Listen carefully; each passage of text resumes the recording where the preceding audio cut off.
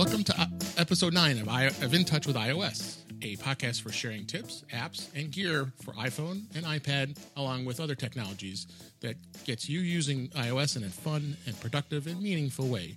I'm your host, David Ginsburg, and Melissa is on vacation leading up to MacStock next weekend, July 15th and 16th, which we'll mention in a little bit. But we do have a great treat. I'm thrilled to be joined by Guy Serle. How are you doing, Guy? I'm doing just ducky. I'm feeling good. Great. Yeah, MacStock. I'm. This is the third. Now you've gone to the previous two, haven't you? I've spoken at the first two. It'll be the third one here. Let me just tell everybody who you are. You're from the MyMac.com podcast, as well as you do a great thing with Mac to the Future, which is on Facebook and other places. You do a live Facebook. I join all the time and have a lot of fun talking about stuff.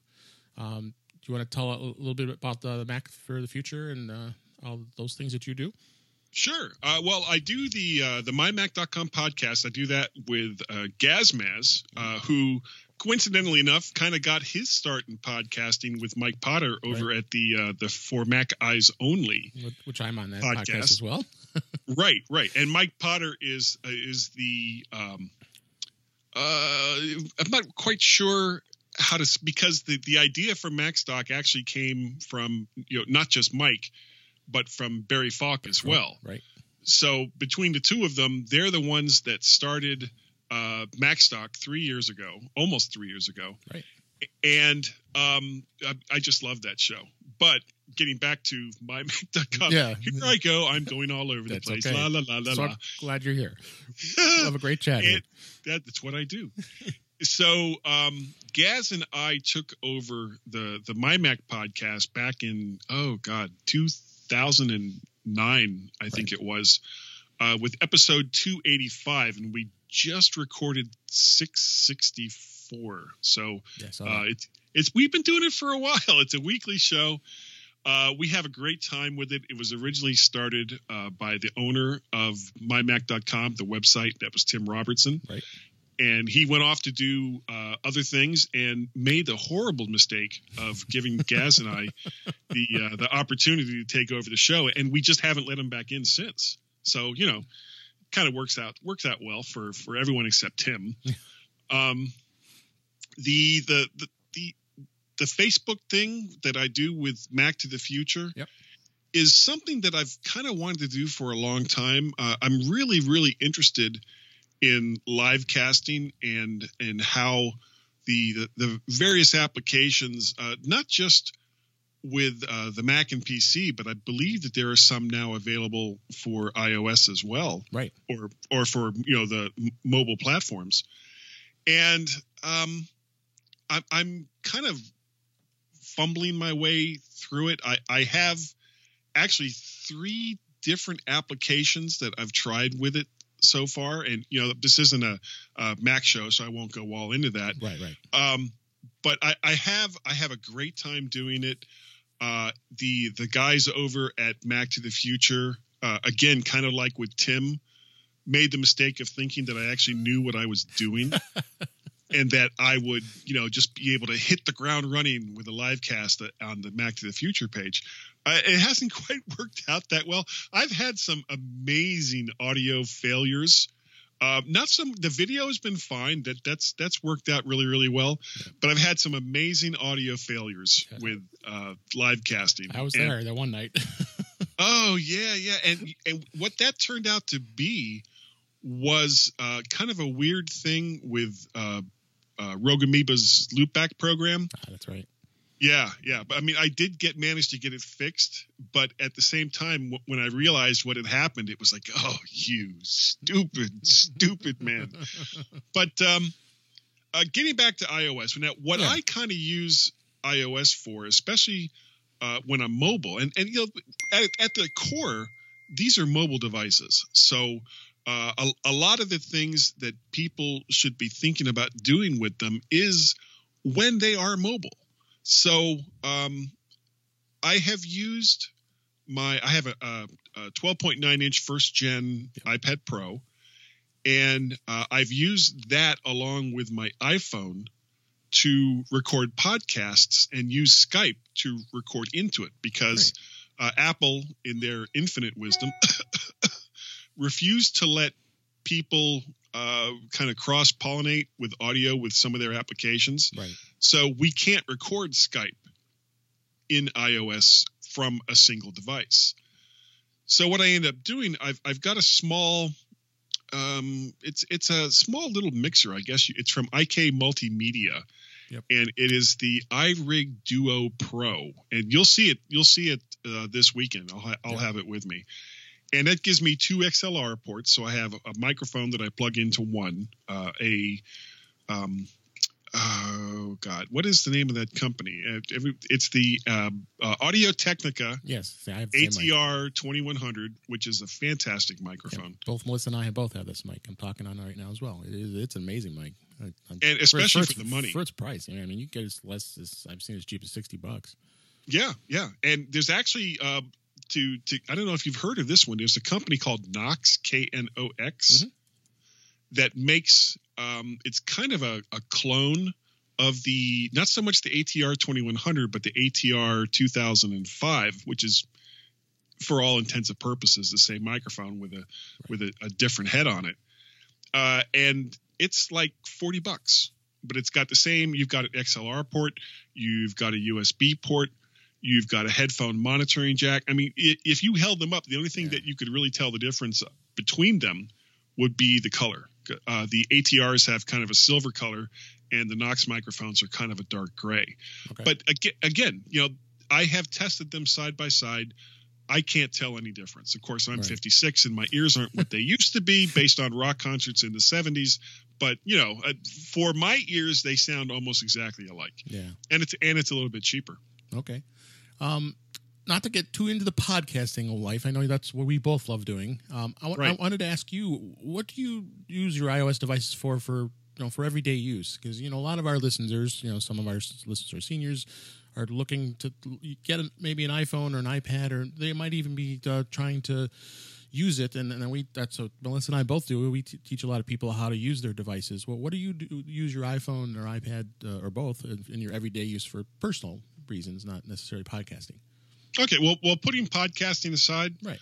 I use my iPad every single day, and I have a cellular one, so I have an actual connection to the internet apart from being on Wi-Fi. Email, going online, of course, games and watching movies and TV, and all that kind of stuff. And the thing that I love about iOS devices is that, honestly, and I've had this opinion for a long time, for most people that aren't doing things like podcasting or trying to edit pro video, and the kinds of things that so-called, and I'm holding my fingers up here in quote marks, pro users complain about with iOS devices. If you're not doing that kind of stuff, you don't need a Mac. You don't need a PC running Windows or a laptop running the Mac OS. And that's not to say that those aren't also great devices. But if your needs are relatively light, Facebook, email, content consumption, you are actually much better off using something like an iPad in conjunction with your iPhone, because with iCloud, all of the documents and everything else that you would create on either your phone or even now on your desktop computers, you can also get access to from your iPad. Right. And when you get an iPad and you use it with something like the Logitech Create keyboard or Apple's Smart keyboard, you have a laptop. Right. Now, looking forward, of course, you saw all the kind of cool stuff that's coming with iOS 11. Oh, it's really exciting. I cannot wait. I've been waiting for some of these features for a really, really long time. There is less and less reason to buy something like a Mac if you're I hate using things like casual user or, not pro user, because it almost sounds like I'm saying, well, your use of a computer isn't quite as beneficial as when I use my computer. That's nonsense. That's BS. How people use their computers and what they use their computers for, it's entirely up to that person. And to say that somebody isn't a serious user because they're on an iOS device versus a Windows PC or a Mac computer is it's crap. And, these people need to get their heads out of their asses. Yeah. No. Whoops. Sorry. I didn't mean to say that. We'll see where we go with that one. And that's the thing. And then Apple did come out with the fifth gen, quote unquote, fifth gen iPad, which is the most inexpensive one you can purchase. I think you can get as low as $349. Well, the price is $349. I've seen as low as $299. For someone who just, like you said, it just needs email, Facebook, simple stuff like that. I mean, I think that's the best iPad you could purchase right now. And it's, I think it's 32 gigs of storage or 64, one of those. Yeah. And it's perfectly fine. I mean, I have the new one, the 10.5 inch iPad Pro. Oh my gosh, what a difference. I mean, I just sold my Pro 9.7, and you definitely can see a difference. I mean, as far as the performance, and we've talked about it with the 120 hertz reaction to the screen and all that stuff. But it really is a great iPad. Now, the same thing with the iPhone. I mean, I think you have both devices that you're working with, and you like you mentioned with iCloud, it's very easy to sync all the information between the two devices, and you don't ever have to worry about something not being there when you're using it. Yeah, and the other great thing about using something like iPads and iPhones is that unlike with certain other mobile platforms, because I won't Android. Sorry, I won't say who it is because I don't like going in that direction. Yeah, I know. But Apple keeps these devices up, and you can, so far as time has gone on, and remember, we're 10 years into iOS at this point. 10th anniversary. As time has gone on, you can count on being able to use whatever device you get, whether it's an iPad or an iPhone, for at least 4 years. Right. And get security updates, get operating system updates. Now, your 4-year-old iPad, is it going to work as well as a brand new one? No. True. But neither will a 4-year-old laptop versus a brand new one. It's really a question of where you put your priorities, where it is that you want to go with your computing devices. And iOS, for most people, again, is a perfectly fine device. Yeah, I agree 100%. And it as you said, Apple's been pretty generous when it comes to letting equipment in general that they sell, whether it be laptops, desktops, or even iOS devices. Sure. With the iPhone, I think the 5S will still be around when iOS 11 comes out. I believe if I remember correctly, I don't think they cut off the 5S as of yet. Not the 5, but I believe the 5S will still be okay. Yeah, and of course, for people that like the smaller form function for a phone, you've got the iPhone SE, which is the same size, with basically the guts of a 6S. 6S, right? I think inside of them. I actually have one. I bought one on a Groupon a while back, and it was so cheap. I was like, well, I want to have them, so I have iOS 11 on it, so I can play. Right. I get nervous when I put it on my production devices. I just, no, I can't do it. At least not for, I'm not like Barry Falk who installs it immediately when it comes out. Yeah. Well, I have a 2013 MacBook Pro. Right. And I just installed the beta for 1013 on it. And so far, I haven't really pushed it yet.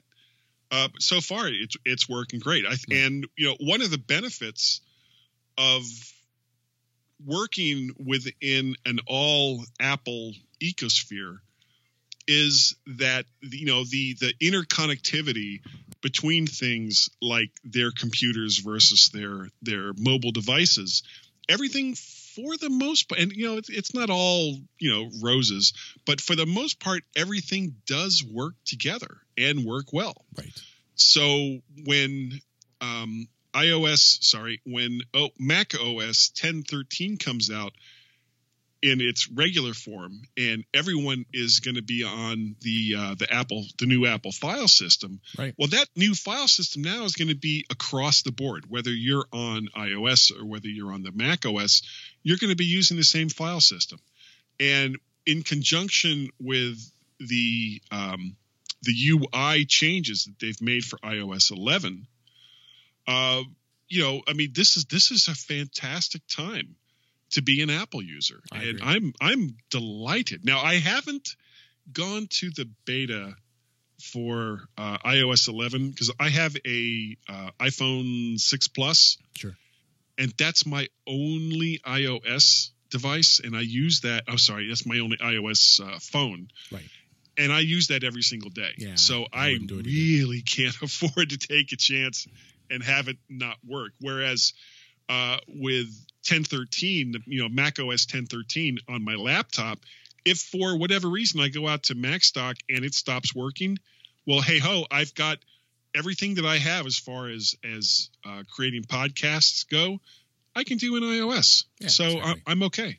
Yeah, no, I mean it's just a really exciting time, I think, for Apple in general. It's what they're doing. iOS 11 is going to make a huge impact on a lot of people's lives. Oh yeah, and I look back because we'll talk about MacStock in a little bit here. But when I spoke last year and I spoke about how your iPad could potentially be your full-time computer, I was a little skeptical during that period of time because it was still relatively new. But now, looking at this new version coming up soon, you could even lean me more towards the other side, and I think that this could be your full-time device. Now, easy. You're going to have skeptics out there. There are some people who are hardcore people that work on Macs all the time, and I understand that. But I think majority of the people they're looking for a device that's a full-time computing device. I mean, and secure, you could live with it. I'll be going on a trip pretty soon here. I'm actually going to Florida myself the week after. Oh, nice. Week after MacStock, and I'm going to try it. I'm going to try bringing just my iPad and see how I survive for a week. We're going to be heading out. I'm flying into Tampa, and we're going to go out to drive over to Miami. Okay, close to my old hometown of Fort Lauderdale. Yep. So we're still trying to head up that way and maybe catch a baseball game and all kinds of other stuff. So. Are the Cubbies playing? Is that what you're telling me? They're not.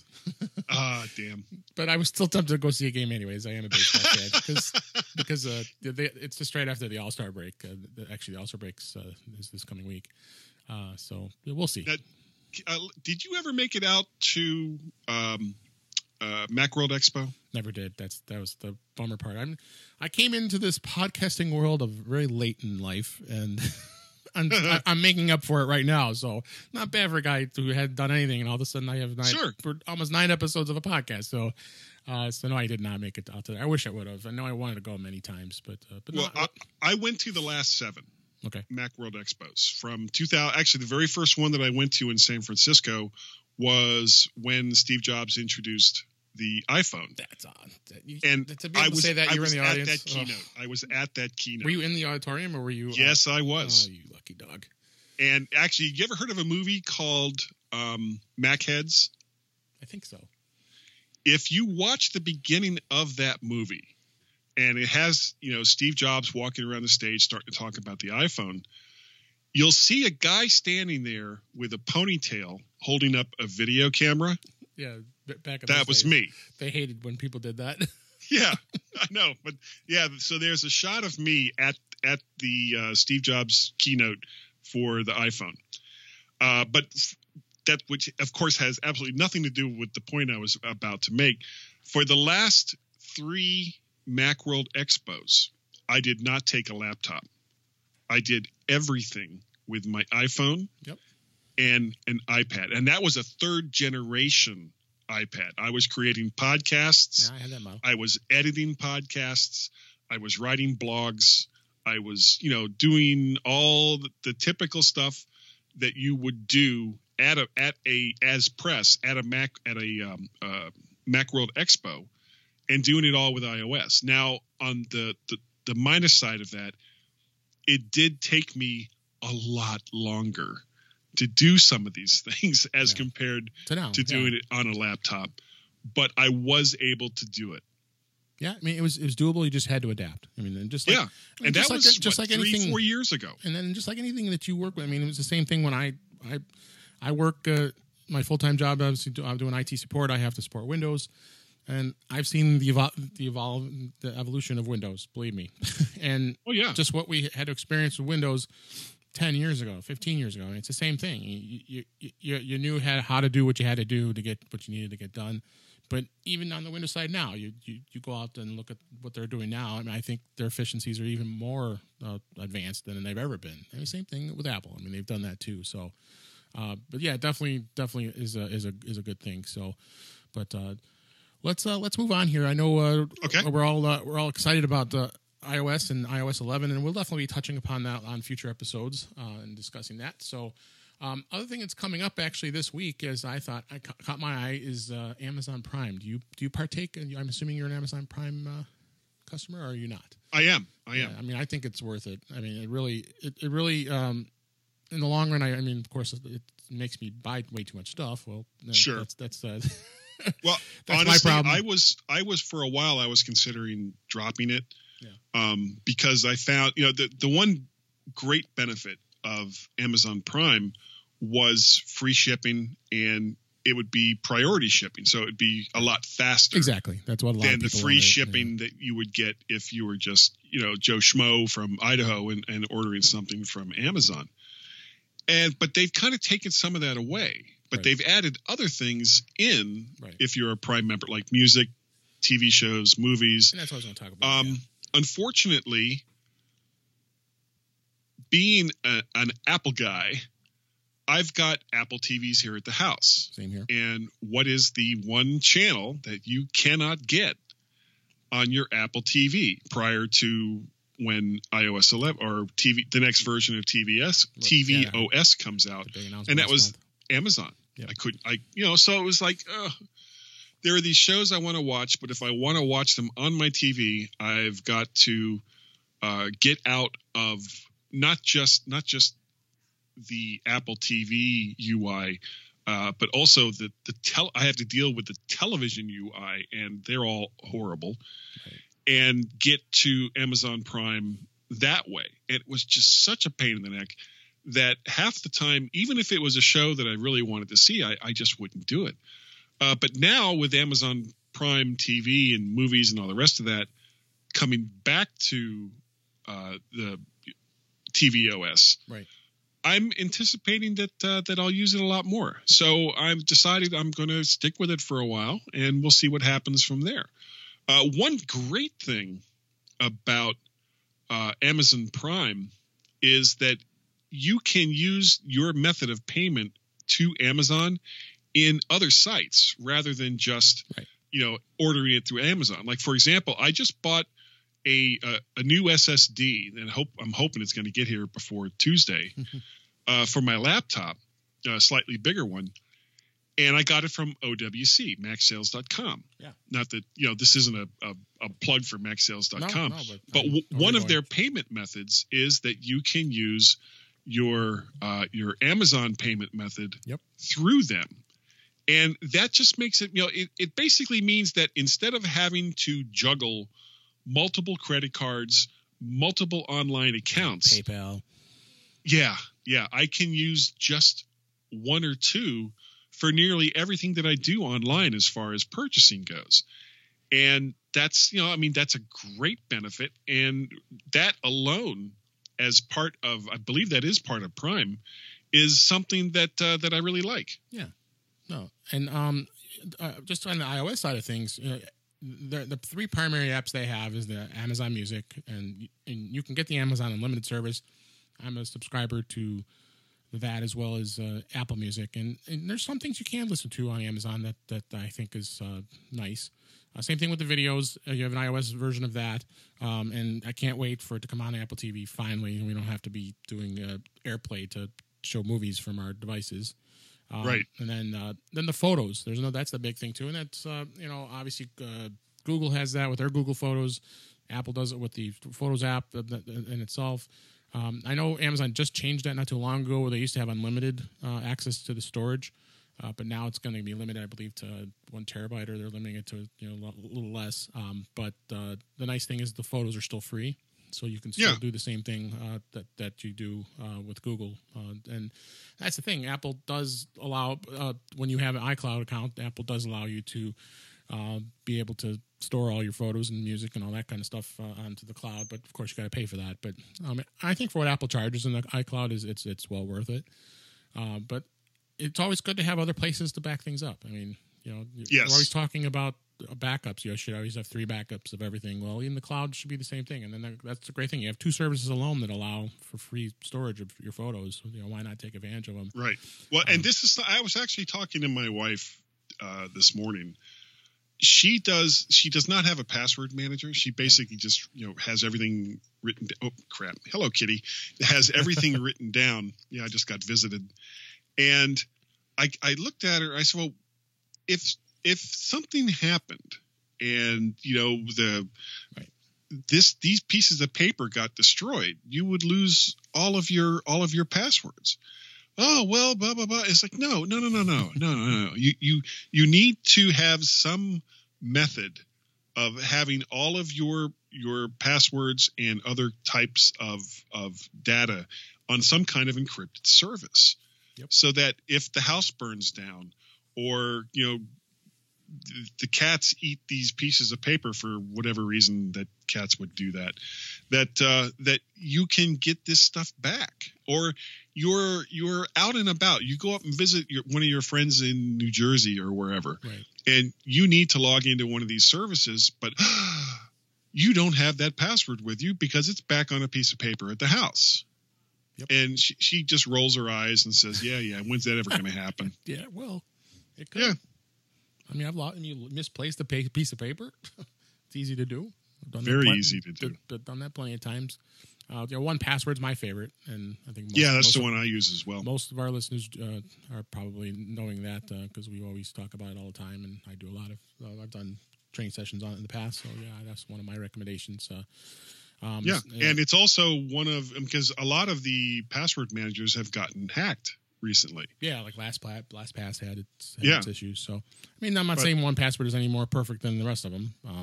But so far they haven't been hit. And their interface is great too. And in fact, I met someone who was one of the interface designers last night. I was at Barry's party, his barbecue, and he was talking about it. He's talking about it, and was that at his house? It was, of course. The house with the amazing sinks. Yeah, exactly. And it brought back memories. We had the tent up, and we had fun and a nice time.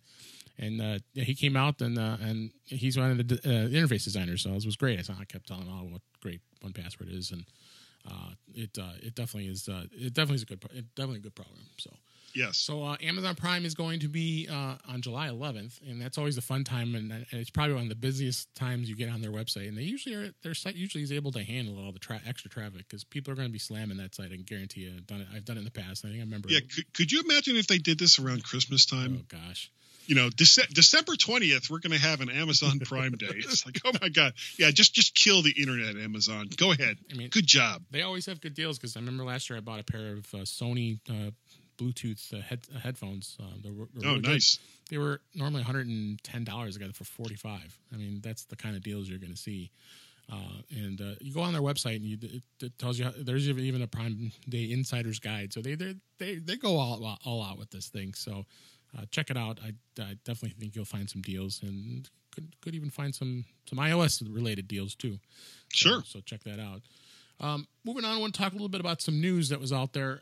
If anybody doesn't remember a company called Jawbone. Jawbone, for me, I remembered having, and I still have it. I'm looking up at my case here, and the Jawbone Bluetooth earphone that was always in everybody's ear.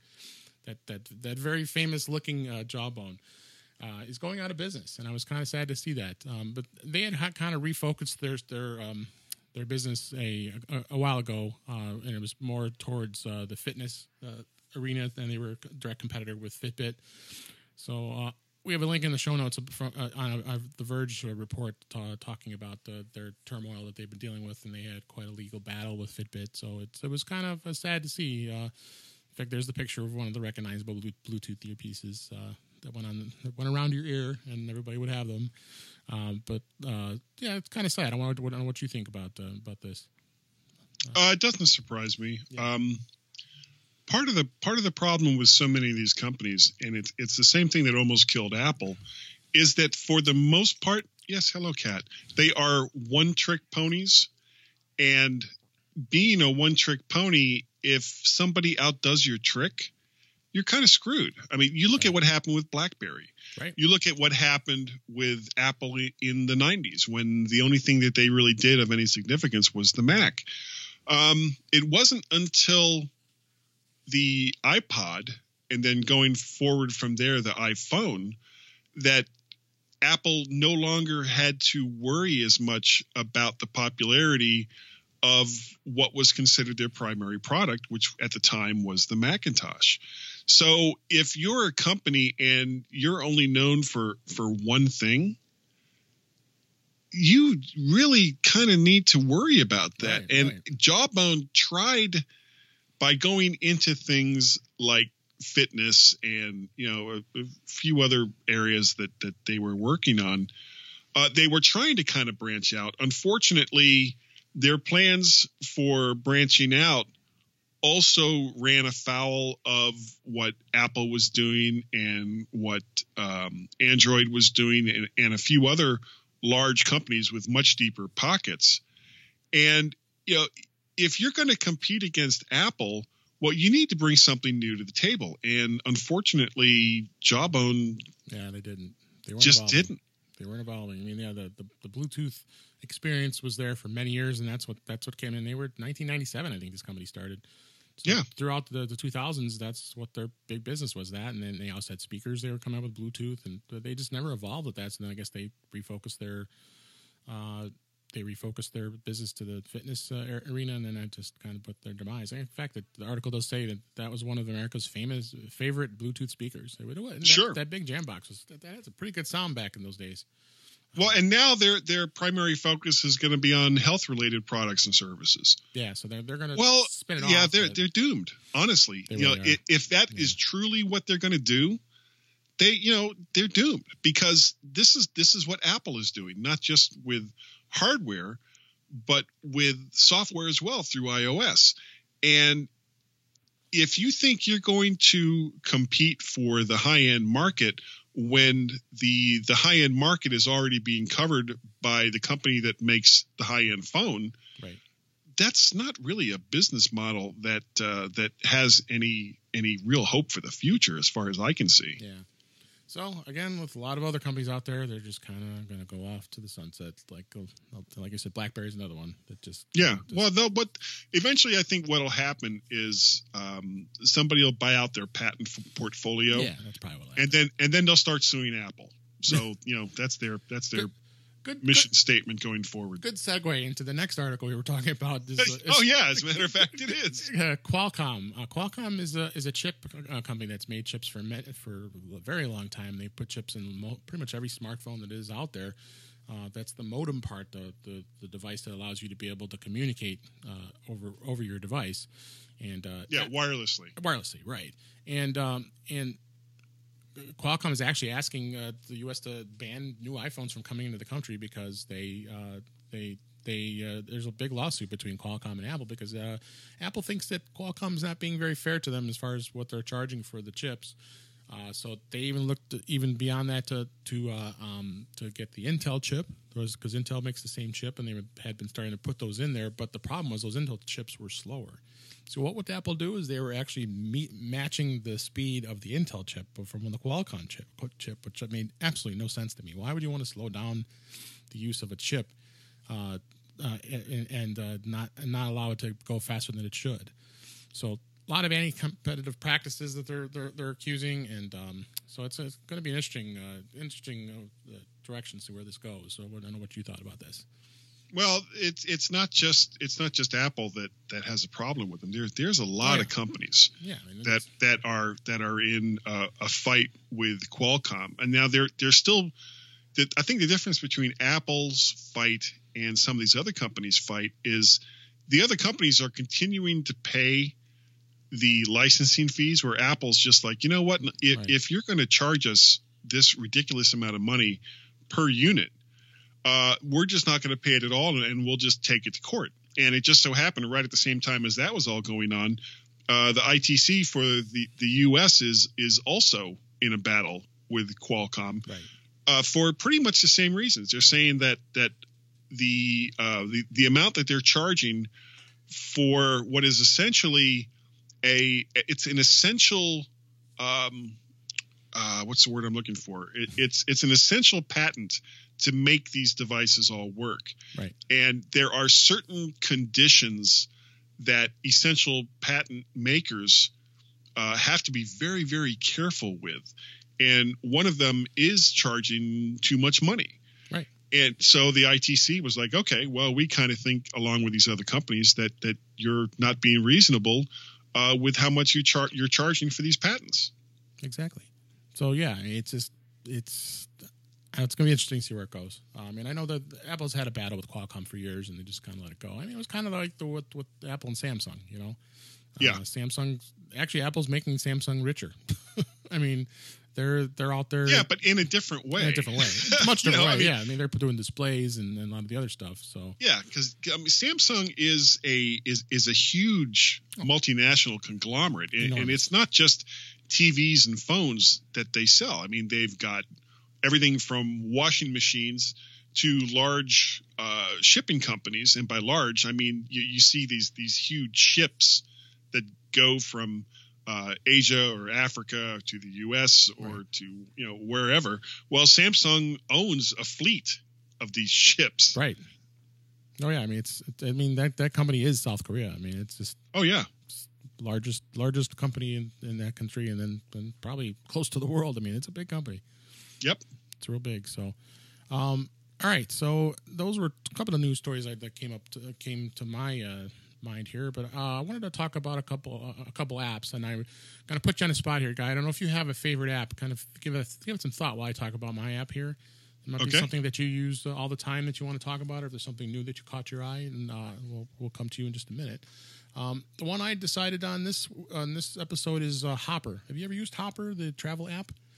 No, I have not. Yeah, so this is a really cool app, and what it does is it's like a travel aggregator. So what you can do is you launch the app, and then you go through and put in the information what you're searching for, and it actually goes out, searches based on where you're located. So in my case, in Chicago, I'm going to want O'Hare, and then I would pick a different location. So I'm putting it in the phone here. Let's say I'm going to go to Tampa. So I put Tampa, Florida in there. It's going to go out, and then it gives you a calendar, and it shows you the rates of all the different flights and how expensive it would be during the times that you want to travel. So like right now, you look in July, it's $150 plus for the prime times during the next couple weeks in July. But if you look in August, it starts to drop less than that. So if you pick, let's say I'm going to go in August, I'll pick.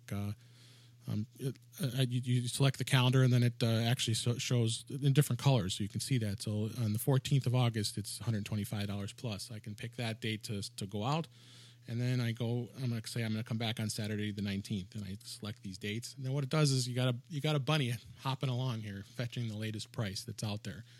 You can filter it down, because there's a lot of times I refuse to fly on airlines like Spirit and Frontier and any of those mass discount airlines. So right now it came back as $186 round trip is the cheapest, and actually the ones I just got for my trip coming up, I got $149 round trip, which is pretty good for Tampa. So then you tap in shop flights, and then it shows the different airlines. And again, the $185 is Spirit. So I'll pay a little extra and I'll fly on United, or I'll fly on American. Although United does offer, United also does offer the discount, quote unquote, where you don't have to pay for putting in your bags and the overhead and all that stuff. So yeah. I know, but airlines are tough to deal with this stuff sometimes. And you go all the way down, it's $300, $350. So, but the cool thing is this actually now sets in as a search for that time that you're looking. So you can plan ahead. So you can actually go through and just it'll give you a notification on your iPhone, and it'll tell you, okay, it looks like this flight's dropped $20. Maybe it should be a good time to book now.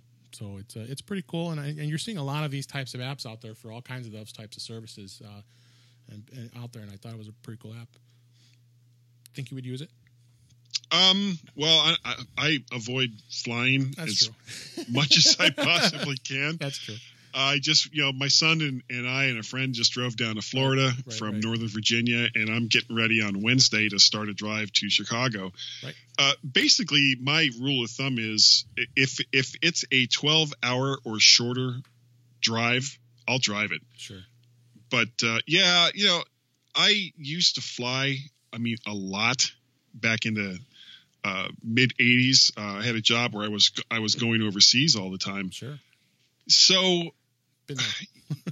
Yeah, flying is not as luxurious for me as it used to be, and the other problem I have is they keep making the seats smaller. Yes, and I am not a small person. Nor am I. Yeah. Yep. It is a challenge. It really is. These seats are just getting more and more ridiculous. So, but anyway, that's another topic. But Sorry. No, it's okay. No, I love the interaction here. Everything, the world revolves around iOS when it comes to anything we talk about here, because there's things we do that you'll end up using your iPhone, your iPad to do it. So, so I put you on the spot. Did you think of a particular app that you like to use? Yeah. Actually, I got 3 here. Okay, good. And they're all related to audio.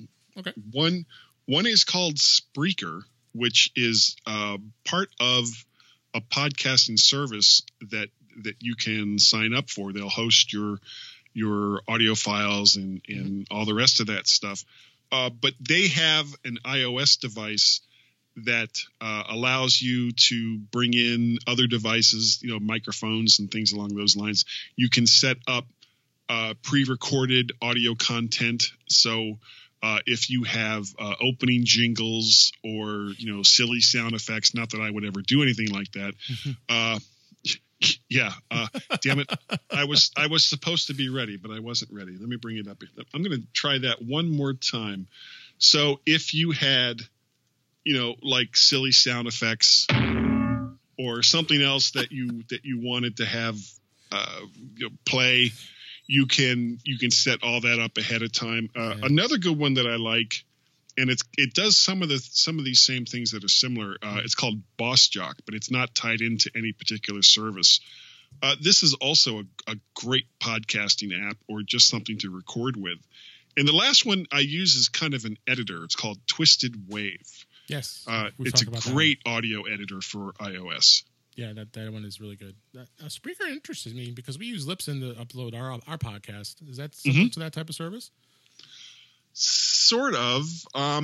It's one of these. The thing with Libsyn is that's basically what Libsyn does is host files. Right. It's a file hosting service. It's not necessarily just limited to audio and video. If you have an account with Libsyn, you can use their service for whatever it is you want to, upload to them, as long as it falls within how much space that you have contracted with them for.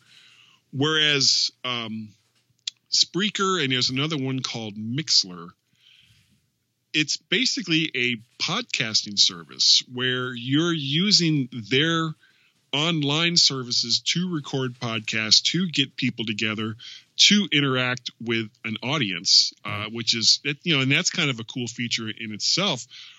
You can, before you start to do your podcast, you send out a link to people that follow you. They go on to the Spreaker website and they can listen live to whatever it is you're doing, make comments, and you see those comments in real time. So not unlike what I do with Facebook's Livecast, though. The thing about Facebook and their Livecast is I don't get the comments in real time. It's quite a delay, because when I would be making comments, it would be a good 2 or 3 minutes before you'd be able to respond to my comments. And a lot of that also has to do, and that's looking directly at the website through either Safari or Chrome. Right. If there's a program called Just Broadcaster that I would get comments in real time. Okay. But I had certain issues with it as compared to OBS, which is another program.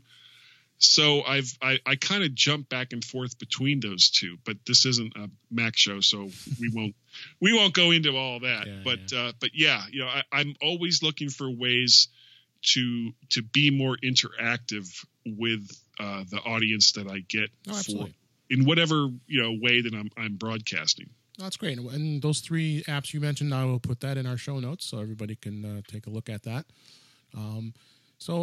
Coming down towards the end here, I wanted to talk about MacStock. We got a lot. Okay. You know, it's 5 days away. I can't believe it. I know.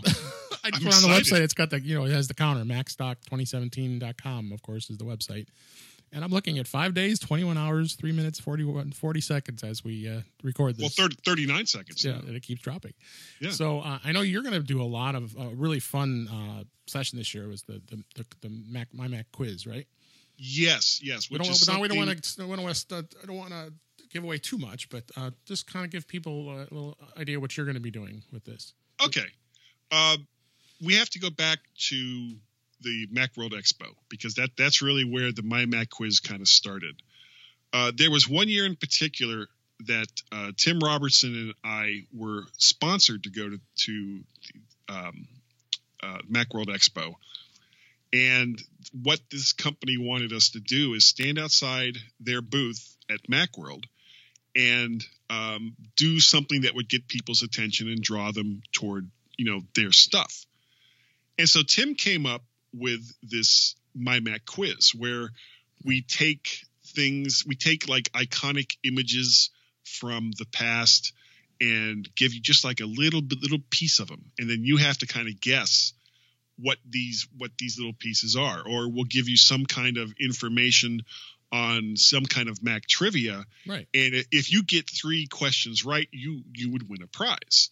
So that's what we're doing. You know, we're taking what we did live at the Macworld Expo, and we did it both in conjunction with a sponsor and then also on the main stage one year. And we're gonna do this at at MacStock just after lunch on the first day, on Saturday. Everybody will be all filled up with food and they'll be ready to have some fun. Yeah. Have some fun. And Tim, I have to give Tim props because he has done almost all the work. Actually, he's done all the work as far as putting the questions together and putting the quiz together. I'm basically like the Ed McMahon to his Johnny Carson. Yes. So I'm like, hey, and running around and acting like the fool, which people who know me will sit there and say, wow, really? Guy acts like a fool? who would have guessed that? And so it's gonna be a lot of fun, and you have a chance to win some great prizes from companies like ThoughtOut.biz and software licenses from Pixelmator and Softorino, and I have to say it like that or Gaz gets mad at me. There's also, there's another company too, and I can't think of what it is off the top of my. Mac Alley. Yeah. Mac Alley. So we got all these prizes to give away, and believe me, as far as the hardware goes that we have, we don't want to take it home. We don't want to send it back. We want to give it away. So if you don't know the answers to some of these questions, chances are we'll give you enough hints so that you can figure it out. And we have about 40 minutes. We're being given you get the longer 2 sessions. Yeah, you get the longer session. You and Allison got the longer session too. Yes. Except Allison, of course, is going to be more serious as compared to me. And again, that shouldn't come as a shock to anybody. But it's going to be so much fun. And this is on top of everything else that the MacStock conference and expo is going to give you. And considering that it's $200 for two complete days, 2 meals, a party on Saturday night, T-shirts and mugs, and just all kinds of stuff. There, you can't spend a weekend in Chicago with $200 and come away with less or more fun than what the MacStock Expo is going to be. I mean, you just look at the schedule. We have such great other speakers. Of course, I'm speaking, and I'll be speaking about iOS and being more organized and efficient. Wrapping up my presentation, getting that ready for you guys, and hoping that we can get everybody to come out because it's going to be a lot of fun. It's an hour away from Chicago in Woodstock, Illinois, and if Chicago, the great thing about Chicago as compared to like San Francisco or New York Right. is you can get to Chicago from anywhere Pretty much. with a direct flight. Whereas that's not always going to be the case if you're going to the East Coast or the West Coast. And they have two huge airports to fly into. Right. Well, I tend to recommend O'Hare. If you go to Midway, Yeah, it's going to yeah. be quite. You add an hour to your commute. So Yeah, but but no, it's a great area. There's some great people in it that live in that area, including me, including you and Barry and Mike. The food is fantastic, and I'm not just talking about for Macstock, but just the food in general in that area is great. Sure is. The people are great. The city, and just putting aside Macstock for just a second, there is so much to do in Chicago between sporting events and museums and everything else. If all you want to do is come to Macstock for those 2 days, great. If you have more time, make Chicago a destination and spend a couple days either before or after Macstock and get to know the great city of Chicago. Absolutely. I mean, I'm born and raised in Chicago. Love the city. Yeah. And my mother was from Harvard. Okay. Yeah, that's actually not far from where we're going to be. Yeah. And it's a great city, and you'll have a lot of fun. You know what? The biggest thing is you just said you'll meet people. I mean, the networking is just off the charts. It's just what a great way to be able to meet people. I met you. I've met Chuck Joyner speaking, and Allison, and all these other great folks, and they're all accessible, including me. If you have a question about iOS, we'll all be happy to talk to you. I mean, that's what we love doing. And especially if you never had the chance to go to something like the Macworld Expo. Right. Oh. The great thing about the Macworld Expo wasn't the case makers. It wasn't all the vendors. Right. It wasn't walking all of those aisles to look at all the stuff that was there. It was to be there with all of the people that were there and to get to know them. And a lot of times, because of how big the Macworld Expo was, you couldn't get access to a lot of these people. Whereas the Macstock Conference and Expo is still relatively small, and nearly, as far as I know, every speaker that's going to be there, when they're not on stage, will be available to talk to. There's going to be deeper dives for some of the topics that people are doing. I'll be doing one of those. Yeah, I mean, oh my God, this is the kind of show that other conferences should be coming to check out and kind of steal some of the things that Mike is doing. Yep. So we would love to come see. I would love you to come out, and hopefully you're one of our listeners, and you would you've already registered, or if not, it's still not too late to register. It's not. You can even show up on the day of the event on site. It doesn't necessarily mean you're going to get a T-shirt, because the T-shirt orders already been put in. So, but I'm sure Mike could work something out for you. It all depends on what he. I hope he's got a 2XL for me. Yeah, I think he does. Okay, good. 3X for me. We're big guys. Well, I'm tall as well, yeah, so that makes it even harder. Yeah, because it gets too short on you. So the event is on July 15th and 16th. That's less than a week away from as we record this. And go to macstock2017.com. Like I said, you could go to both days. You can go one day.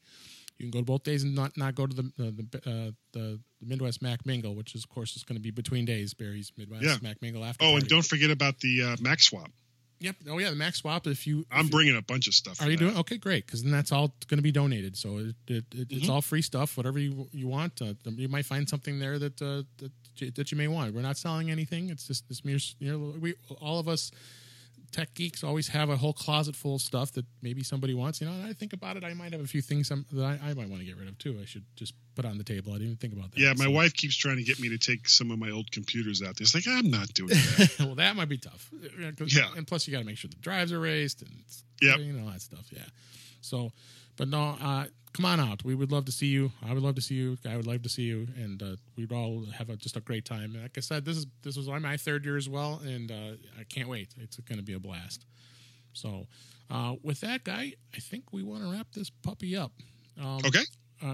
where can everybody find you? Again, let's remind everybody, and I really can't say enough. I appreciate you being with us today. Oh, sure. I would say guy@mymac.com as an email, but I am not so sure about that at the moment. Yeah, because I just sent you an email and it didn't go through. Yeah, it didn't quite get there. gsearle1@gmail.com is a good one to send that to. You can also find me on Twitter. I am Mac Parrot over there on Twitter.